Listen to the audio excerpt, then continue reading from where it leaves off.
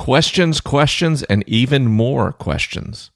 All that and more on this week's episode of Ask Science Mike. You got questions, he's got answers. Even though he may not understand, he'll talk anyway. You got problems, he won't solve them. But he'll talk until he's blue in the face. Science, faith, and life. Ask Science Mike. Hey everybody, this week's episode is the second part in a series of patrons' questions that we started last week. To become a patron, you can go to AskScienceMike.com and click on the Patreon link to become a partner of the show. AskScienceMike.com is also where you can submit your questions and learn more about seeing Mike live when he's in your area. But for now, we got a show to do, so let's get it started.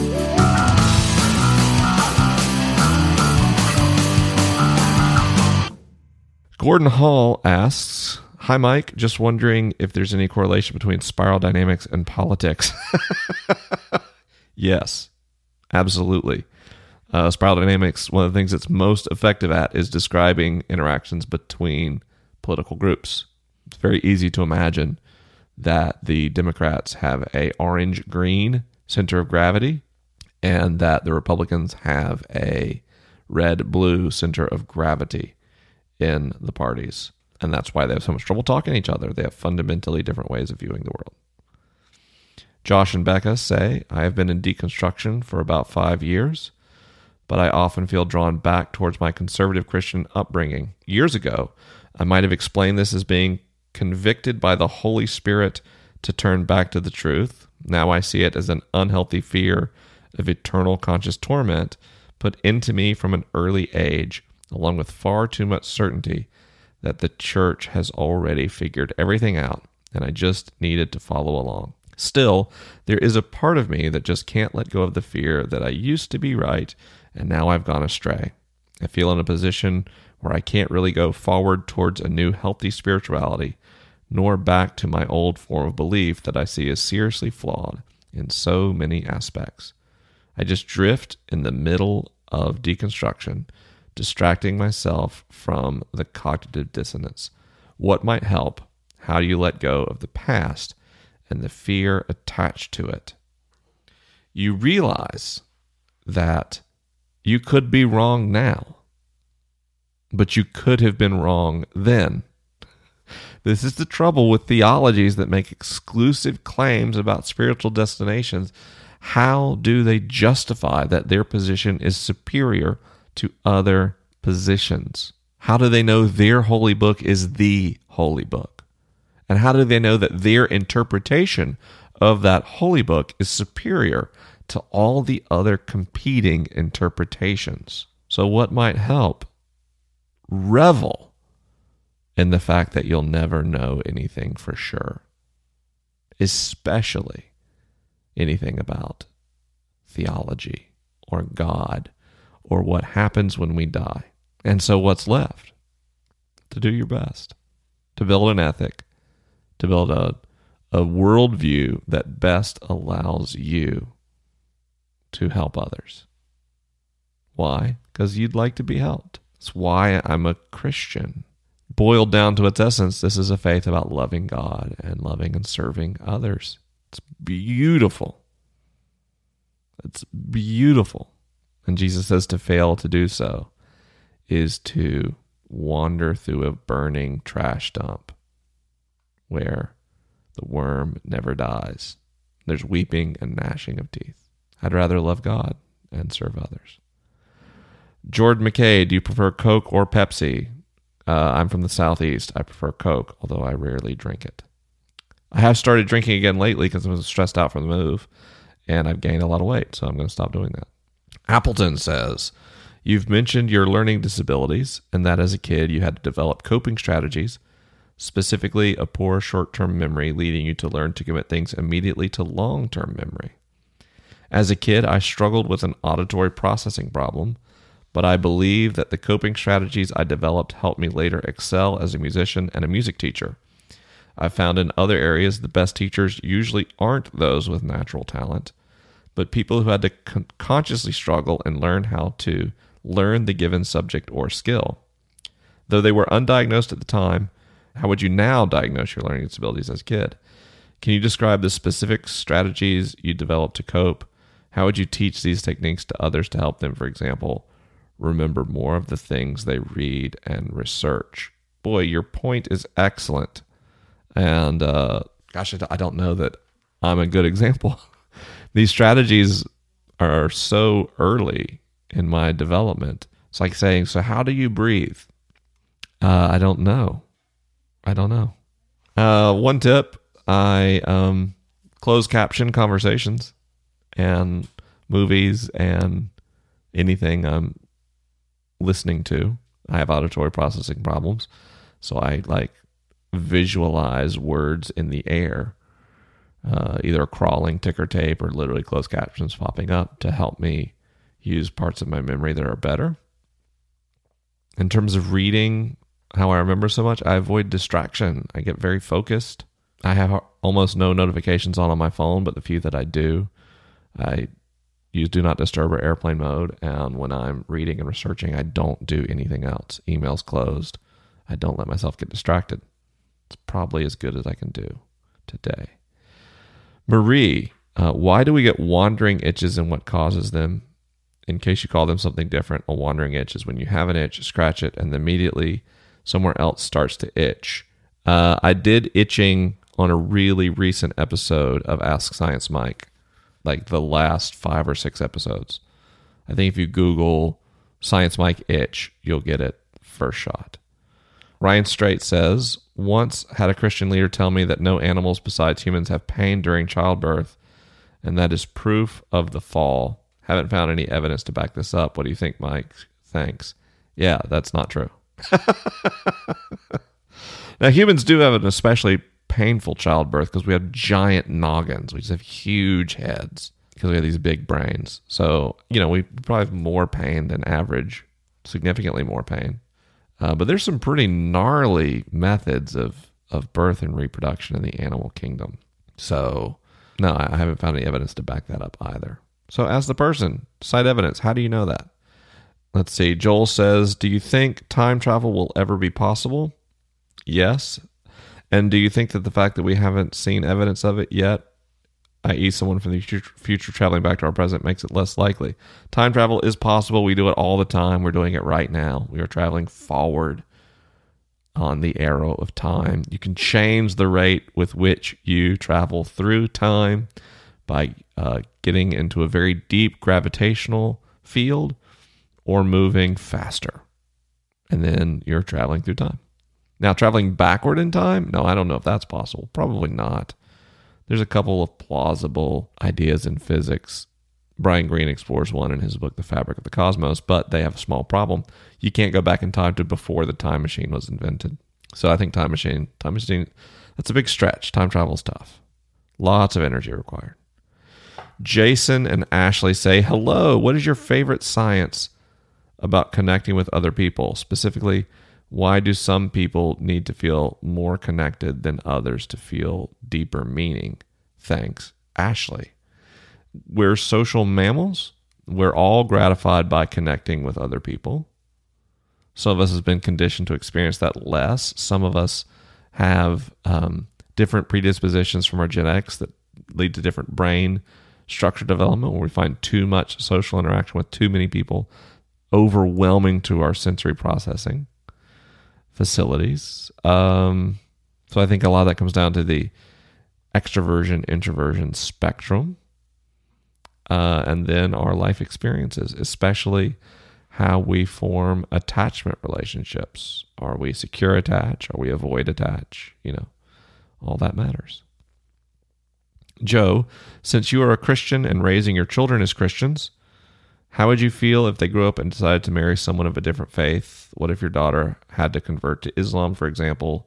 Would that worry you, or would you accept that if she was at peace with their decision? I would totally accept wherever my kids go spiritually, as long as it is not to an extremist fundamentalism, because I think that tends to be bad for people, especially women.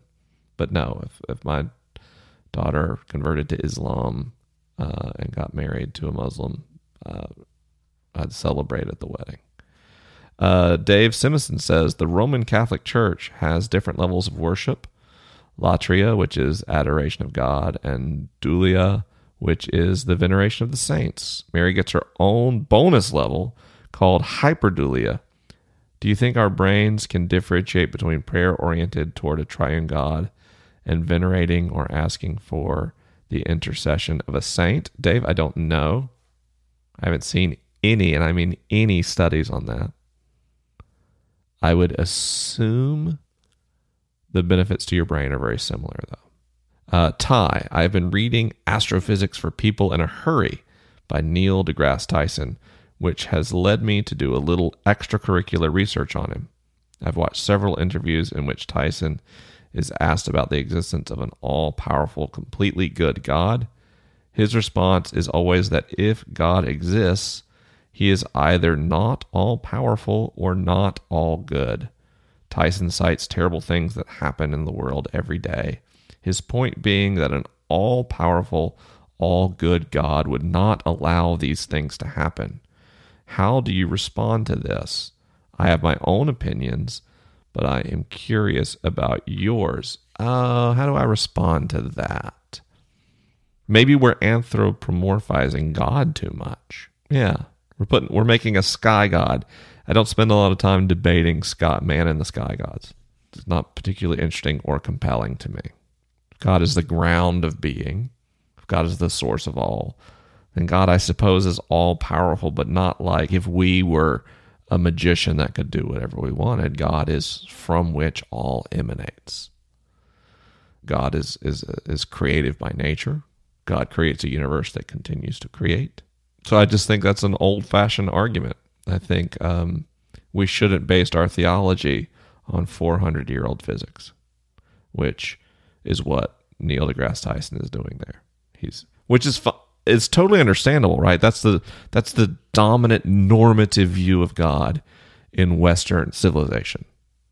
Is based on really old physics. So I understand what's happening there. But I think if we process our theology through our physics, we end up somewhere more like John Shelby Spong or Spinoza or something like that. And then those questions become non sequiturs. They don't make sense. Mallory says, if human bird mutants existed, how large would their wings have to be to allow flight, assuming they had feathered wings like an eagle? Can't answer that off the top of my head, Mallory. I can tell you that one reason birds are able to fly is they have a fundamentally different physiology than humans. They have much lighter bones, for example. And I'm not sure how well that scales up to a human-sized animal. There were some relatively large flying animals in the time of the dinosaurs, but they did, I don't know that their wings were feathered. I think I've heard arguments both ways from paleontologists. The wings would have to be very, very large. There'd have to be significant muscle mass, and we would probably be better gliders than flyers, but truly massive. I'm guessing, and this is guessing, this is not a mathematical answer, a wingspan of 12 to 18 feet would be required with incredibly massive muscles and a completely different bone structure, which would make us somewhat brittle on the ground. PJ says, could quantum entanglement ever be used as a means to communicate instantaneously across the universe? It seems like people are very fast to make this huge leap, but I don't see any suggestion as how it could ever be possible. Thanks, Mike. No, quantum entanglement does not allow information to travel faster than light, as that violates the laws of relativity. That's not what quantum entanglement does. That represents a fundamental misunderstanding of entanglement. For example, when two particles are entangled, if you start close together and you take them further apart, two observers in different places can observe the particle and they'll see the same observation, but then they can only verify that via a traditional light speed communication. Light speed or less. So no, it doesn't transmit information. That's not how entanglement works. Conrad says, I heard an anecdote where the senior executives of a major corporation, sorry, can't remember which, all had only boys for children. You have 2 girls and I have 1 daughter. Where I'm at right now, being in such a position would not be compatible with my goals in life, and I think not yours either. Does or can the gender of your children influence your life/career choices? Thanks, Mike. Great question. I don't have a good answer for you. I haven't seen any research on that. That's the theme for this week's show. Great question. I haven't seen any research on that. Andy says, hi, Mike. Can't wait to see you at the gathering in LA. Love your work, and I watched the overview video by the Planetary Collective last weekend and was really moved by the views of Earth from space. Will you talk briefly about what's happening in my brain when I see these beautiful images and feel a deeper connection to the world as a whole? Thanks, Mike. Andy. Awe. You're experiencing awe. Gosh, awe in the brain. It's going to be some ventral striatum activation. I'll call some limbic activation. What's the neuroanatomy of awe? I don't remember. Gosh, I read a book on this. Andrew Newberg, who wrote How God Changes Your Brain, did a book called How Enlightenment Changes Your Brain. And when he talks about enlightenment, there's a big E enlightenment and a little e enlightenment. So a big E is like an incredible, almost mystical experience, level experience. And then little e awe is like our everyday experiences of awe and wonder. And so he goes into great detail about how that happens. And I can't remember any of it, but I love the book. So check out How Enlightenment Changes Your Brain by Andrew Newberg. And sorry for that. This is what happens when I shoot from the hip. Okay, Brandon says, best response for learning about story and your method of communicating large ideas with narrative. Any quick tips? Okay, Don Miller's story brand framework is one of the best overviews I've ever seen on how to communicate with story and narrative. You can check out the Story Brand podcast, on which I was a guest, where we go into that a lot. So do that. Okay, Aaron says, describe the perfect pizza, the one that is hot and in front of me. James Martin says, hi, Mike. I've recently heard several people on other podcasts take examples from neuroscience to make the claim that we don't have free will. Split brain examples, cases of epilepsy, etc., and subsequently raised doubt about whether persons who have undergone certain neurological procedures should be held responsible for their actions. Do you think it's a bit extreme to ditch the concept of personal responsibility because some fringe cases in neuroscience? Wouldn't it make a lot more sense to refine the concept of free will to allow a more nuanced conception of personal agency, i.e. compatibilism? Philosophers and psychologists have cast doubts on classical conceptions of free will for a very long time, but that does not mean that the only acceptable position left is some kind of hardcore determinism where people can't be held accountable for their actions. Thanks for making such a consistently great podcast. Can't wait to see you in Edinburgh. By the way, the church where you will be speaking is the first stop on the Harry Potter tour of Edinburgh, and J.K. Rowling wrote the first Harry Potter books in a cafe just up the road. James, wow, what a strong close. I can't wait to check that out. I think free will is overrated. I think we have agency. I think it's limited. I'm not interested in holding people accountable for their actions, which is a concept I would call retributive justice or punitive justice, where justice or punishment is the goal. Or punishment or retribution is the goal of a justice system. I am all about rehabilitative justice. So how can we help people make better decisions and choices? How can we protect people from the actions of others? So if you have someone who, for whatever reason, whether free will exists or not, they violently attack people all the time, we have to take safeguards to prevent that from happening. And that may look a lot like incarceration for that person. But I think in general, when I think of crime and punishment, I assume there's not free will, and that we need to do a better job of helping people shape their agency into healthier choices for themselves and for society. And I think we see cultures and societies that do that well, especially in Northern Europe. And we see cultures that do that extremely poorly, like the United States.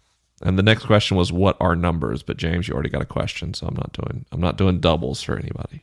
But it's a funny question. Lewis says, at age 43, I finally stopped denying the impact that childhood sexual abuse had on me and started working on some kind of framework to make sense of it all.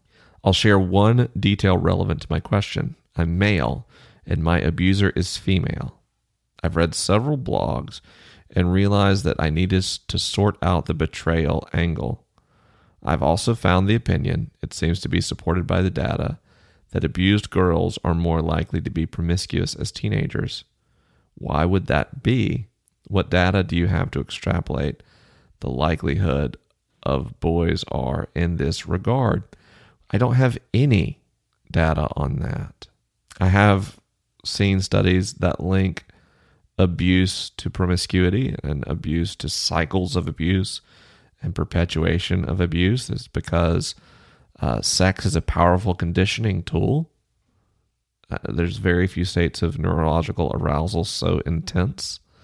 And so the things that happen to us and that we do during sex tend to strongly influence our behavior because so many of the brain's reward systems are activated even in situations of abuse. So I'm sorry that happened to you, and I'm glad that you're finding a framework to make sense of it and to heal and to grow toward health. But this is a huge part of why sexual abuse occurs. Is it can be a self-reinforcing phenomenon. It's also a reason victims suffer so much is sexual abuse can create behaviors that aren't healthy for the individual over time, even if they're not perpetuating a cycle of abuse, allowing themselves to be used or victimized or engaging in a lot of sexual activity but not deriving pleasure or satisfaction from it. All those things are traps that victims get caught in as a result of sexual abuse. The female abuser of a male abusee is not unheard of. That's not something the media talks about a lot, and especially because of our kind of patriarchal approach to sexuality. If a girl is sexually abused, we tend to view that as a crime. If a young boy is sexually abused by an older woman, we tend to view that as a high five, right? But that's not a healthy or beneficial look at sexuality. Andrew says, hi, Mike. You've said many times that meditation has radically changed your spiritual practice. Could you share a little bit of how and why? I know a little bit about the science of meditation, but I'm interested in how it helps you feel closer to God. With the help of you and Michael, I've developed a pretty solid meditative practice that I think is valuable. But there are some times when I do it and I don't feel connected at all. I'd love your thoughts on this. Thanks so much for all you do. Okay, Andrew, meditation is different every time. You don't have to feel connected to God every time. The point is to be still, to be quiet, to be intentional, and to be aware. And then what happens in that space happens. Meditation is the thing that works over time. It's called a practice for a reason, not a session. The science completely reinforces that. So keep developing your practice. And whatever your intention is, that thing that you tell yourself you're doing this because, over time will get closer. So if that is to feel close to God, if that's the intent, the seed you plant before your practice, just give it time. It'll bloom. Why does, you said, could you share a little bit and why? How and why?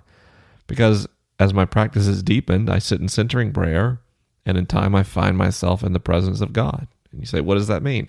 I can't tell you. It's just a thing that happens. I just sit calmly, quietly in the presence of God, and God does the same with me. It's beautiful. And it's a brain thing. Will asks, would love your train of thought when asked, does all information exist irrespective of human ego? What atmospheric conditions were like on Jupiter 21,712 years ago, say from the moment you read this? the molecular makeup of vapor from your most recent yawn, the cause of the second strongest gravitational wave event, etc. Does all information within the universe exist, even if given modicum is perpetually outside the reach of human consciousness? Man, the patrons are not messing around with these questions. I just hope this is palatable to the entire Ask Science Mike audience, at least in part. Yes, I think all information exists in the universe. I think it becomes knowledge as we're aware of it, but it is already information in physics. Yeah, absolutely. Okay, Quincy says, as a space nerd and peacemaker, what are your personal thoughts on the entanglement between space exploration / technology and military technology? Do you think there is a way we can continue to advance the space exploration aspect without advancing militarism? Does this problem exist in other countries with space programs? I heard Neil deGrasse Tyson is working on a book on this topic that is supposed to come out in the next year or so. It will be interesting to hear his thoughts. I'm actually more interested, Quincy, in his thoughts than in mine. There is an incredible link between militarism and space exploration today in every country I'm aware of. The technology that gets you to a space station or the moon is the same that delivers a warhead to another continent. There's no way around that. In some ways, the peaceful exploration of space is saber rattling. It's posturing. It's look what we can do. We could do it with a bomb too, right? Militarism is such a cultural value along with nationalism. I'm not sure how to decouple those at scale, short of an intentional reboot of the educational systems of every culture that's spacefaring. Man, these questions are really hard. Jonathan Scott, hey Mike, I've heard that we are supposed to closely pass Barnard's star in about 5 million years. What kind of impact will a close stellar pass have on our solar system? At the least, could we expect some type of gravitational impact to our orbit or the orbits of other bodies in our system? Thanks. Space is huge. So a close pass of a star is close in astronomical terms, but still not close at all on the scale of a given solar system. It's very, very, very, very, very rare that stars pass close enough to disturb the orbits of their planets. It's not unheard of. There's so many stars. It does happen. That's how, by the way, we get planets that are just wandering through space, not in a solar system. Some star flung them loose. But to my knowledge, Barnard's star will not get anywhere near close enough to our solar system to disturb the orbits of the planets around our sun. But I could be wrong. I didn't research that answer. Okay, Joe says I've been saving up several. Okay, but I'll do one. So I'll do the first one. Is there a scientific reason why some people feel they were predestined for something? A career, a ministry, salvation, etc.? Absolutely. Our brains are meaning-making machines. Your consciousness is less the boss of your brain and more the narrator. So there's all sorts of things that happen in your life experience and in your actions that didn't originate in the parts of the brain responsible for your consciousness, but your consciousness still takes credit for them in your process of meaning making. That's why we are wired to accept explanations for phenomena that include a purpose, including our own lives. Really, really good question. Andy says, I feel like I've heard a lot of your life-changing story, which I'm happy about and appreciate, through the liturgist and this podcast. Is there more to find out in finding God in the waves? Oh, man, Andy, I have been asked that so many times. Honestly, I think the podcast really hurt the book more than it helped it, because people think they've already heard everything about my story. And the fact is, in the first half of the book, I go into deeper detail about my story, my deconstruction, my experience than I have anywhere else. And in the second half of the book, I talk about rebuilding my faith in more specific detail and in wide swaths than I have anywhere else. Finding God in the Waves is not just a collection of material from the podcast. There's a huge part of the book that has never been mentioned on the air. The themes are different. It's a book-length work. So absolutely, there's more to find out in Finding God in the Waves, which the paperback edition comes out October 3rd in the United States. So if you want to get it really inexpensively, that will be an opportunity. Let's see. Almost done here, folks. Beth says, are there any positions of authority you think are automatically deserving of respect? I often hear, for example, people say that the office of the president inherently deserves to be respected regardless of who's serving in that role. Other examples commonly referenced in the church are pastors, church leaders, parents, and other figureheads. Should we automatically respect certain authority figures in life, or is it valid for our respect levels to vary depending on the behavior and character of people in those roles? The second one. I automatically respect everyone, not because of their position, but because they're a human being. But if people are abusive, dismissive, negligent, authoritarian, controlling, then I will lose respect for them. No, I don't think any office inherently gets respect. I think all people deserve respect until they show you that they don't. Megan says, if you can train your brain to have mystical experiences, does that negate the idea of God directly revealing himself to you? No. No, it doesn't. Here's why. Oh, maybe it does. Maybe where I was going was to learn more about space. We've had to launch satellites into orbit, right? And the stars are always there, but we couldn't see them until we did the work to get in a position to see what they had to say. But the stars don't reveal themselves to us. The stars simply are, and we see them or not. And sometimes it takes more work to see them. So in like that view of God, where God is sort of a ground of being, then God is always there, and we either discover God's work or not. But in like a more personal way, in a relational way, relationships take work. Relationships take effort. If I'm across a continent from my wife and I don't call her and I never come home, she has no way to communicate with me, short of flying across the country and finding me.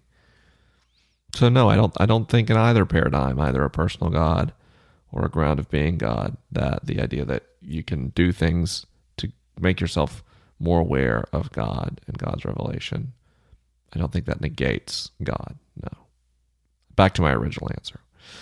Zach says, sometimes life throws you a situation that gives you the perfect Science Mike question. A few days ago, I opened the freezer and realized the grocery receipt had been accidentally placed on top of a frozen pizza. When I grabbed the paper, it barely felt cold, certainly less than I expected, and less than the food I took out. I continued to leave the receipt in the freezer to see what would happen. Nothing did. Is this due to a lack of moisture in the receipt? Yes. Or how thin the paper is? Yes. Why won't my receipt freeze? Because it is already frozen. Frozen matter is what? In a solid state.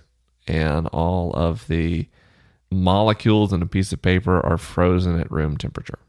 And in fact, in their current configuration, can't actually melt. They can only be combusted.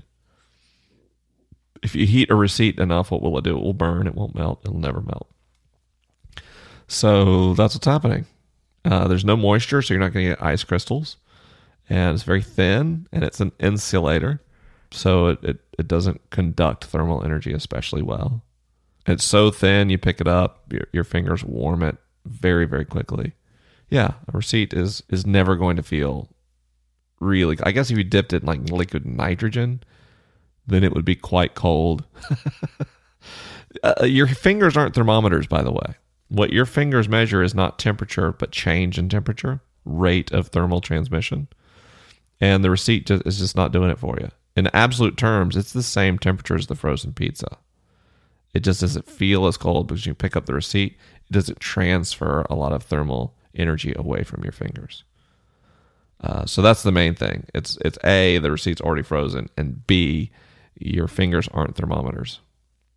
Katie Owen says, I'm a queer Christian, and my theology is affirming of queer identities. I am extremely confident in the truth of my stance on my identity. Even so, sometimes in conversations with people of a more fundamentalist perspective, I find myself doubting, what if they're right?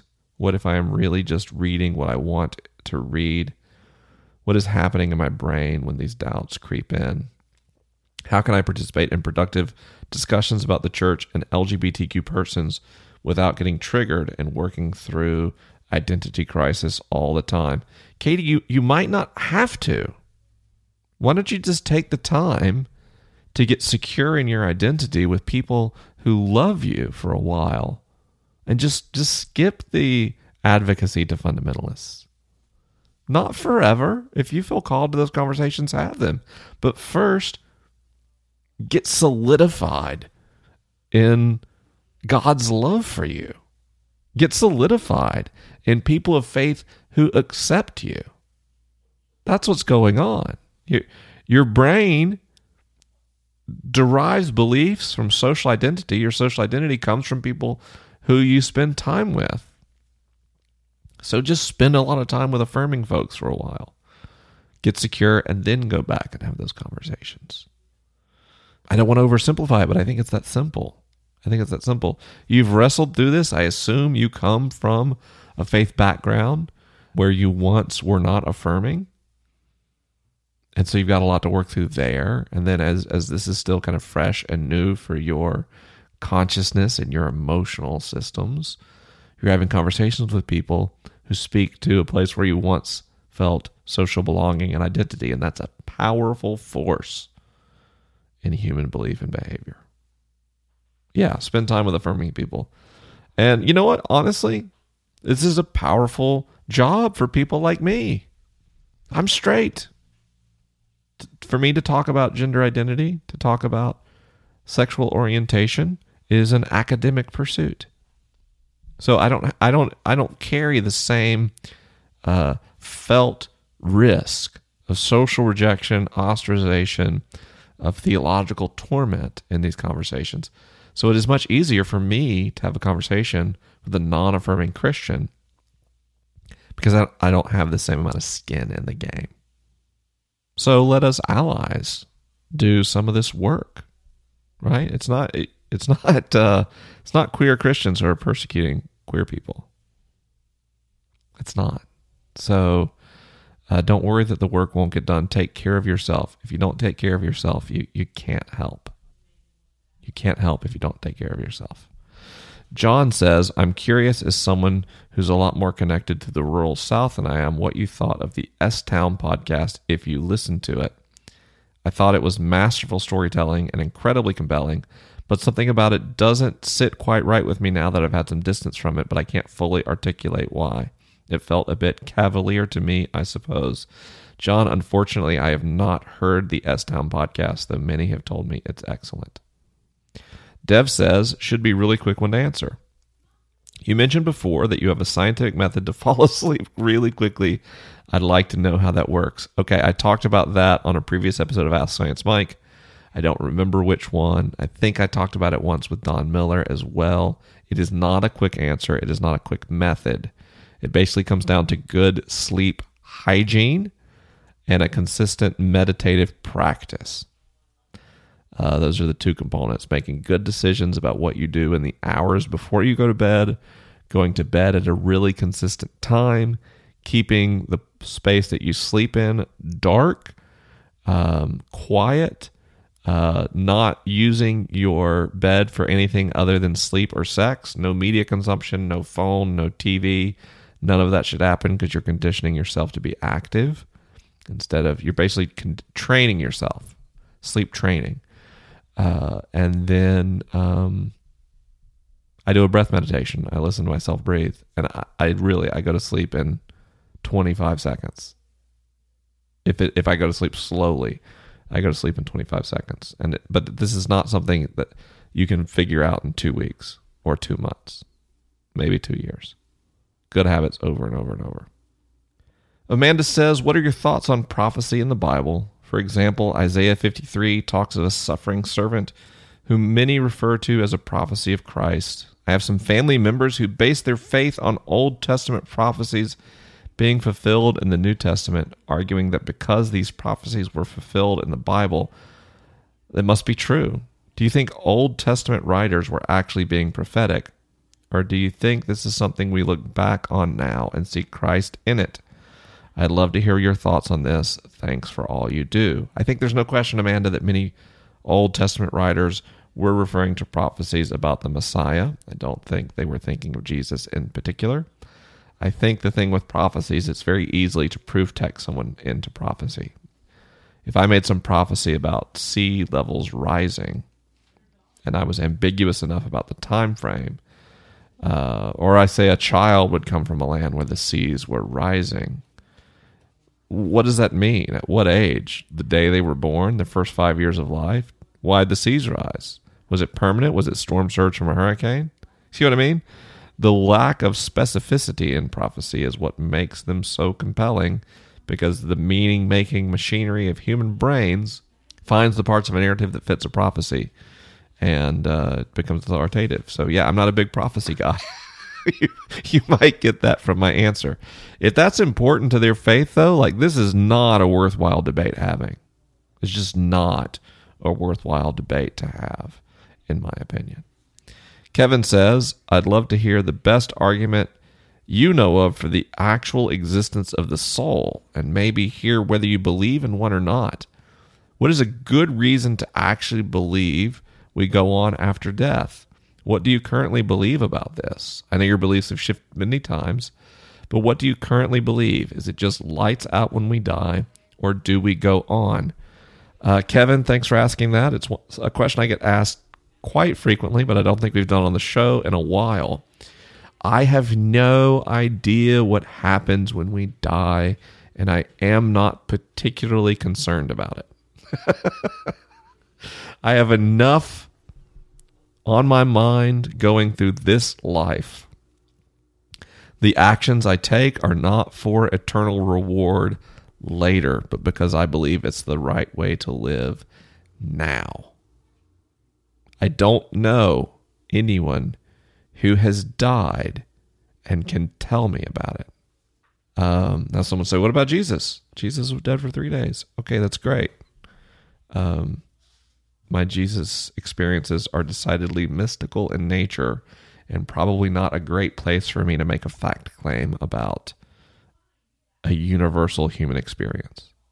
So maybe there's a heaven that we consciously go to and are in the presence of a conscious being like God. I think that'd be amazing. Maybe the ending is more mystical, or, involves a union. I have no idea. Which means I also don't know what I think about an immaterial soul. I have no idea. I've seen absolutely no science which speaks to an immaterial soul, at least not convincingly. So in general, I'm just not an afterlife faith kind of a person. My belief in Christ is about this life and the here and now, not the next life and some, cosmic reward. Last question comes from Christine. I hope an After Dark question can make it onto the podcast. What the heck is the deal with crying after sex? I don't normally do this, though I have once or twice in the past during times of stress in my life. Recently, I experienced a personal loss, and the amount of crying after sex has dramatically increased. Is this some type of flight or fight response? Hormones. My poor husband would appreciate knowing it is not him, it's me. Thanks, Mike. Christine. Okay, off the top of my head, if I remember correctly, like half of women have experienced crying after sex. It can come a couple of ways. There's no single answer. One, during orgasm and during sexual contact, you get a lot of oxytocin that can cause tears of joy. That does not sound like what's happening to you. It sounds like you're having a little bit more of a sadness or feeling down after sex. And it's not flight or fight. There's a release that happens during orgasm and during sexual contact. And there are feelings that you maybe have not fully processed, and the intensity of a sexual experience brings them to the surface. There's nothing wrong with it. If you find it especially unpleasant, talking to a therapist could help a lot. But I think how we contextualize and react to our experiences defines a lot of the suffering. So maybe that's a good time for some cuddling and some closeness and some reassurance. And it doesn't have to be like an indictment on the sexual experience. It's not a judgment on anyone.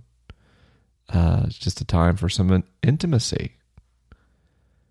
And there's nothing wrong with it at all. It's not unhealthy. It's not uncommon. It is more common in women than in men, but it's not unheard of in men either. It troubles me, I think, in our culture, in our comedy. We make a lot of jokes about crying after sex. And on the one level, I get it. That's processing. It gives us some distance. That's fine. But on the other hand, it can alienate people who are having the experience. So it's not unhealthy. There's nothing wrong with you. Doesn't mean you have a bad relationship with your husband. It simply means that your brain has gone through a very intense experience through sex, and that is bringing to the surface other feelings and emotions as a result. And it's totally normal and totally healthy. And there's nothing wrong with you, Christine, or with your husband. Next week, we'll do hopefully an upload of the sermon I do at Good Sam, if it's any good. And then I might go quiet here for a couple of weeks while we unpack boxes in California. Thanks for listening, everybody. Thanks, Andrew, for your pre-production work on Ask Science Mike. Thank Greg Nordine for producing and sound designing, especially on really long episodes like this one. And Jeb, thanks for the theme song, buddy. Everybody, I'll talk to you soon.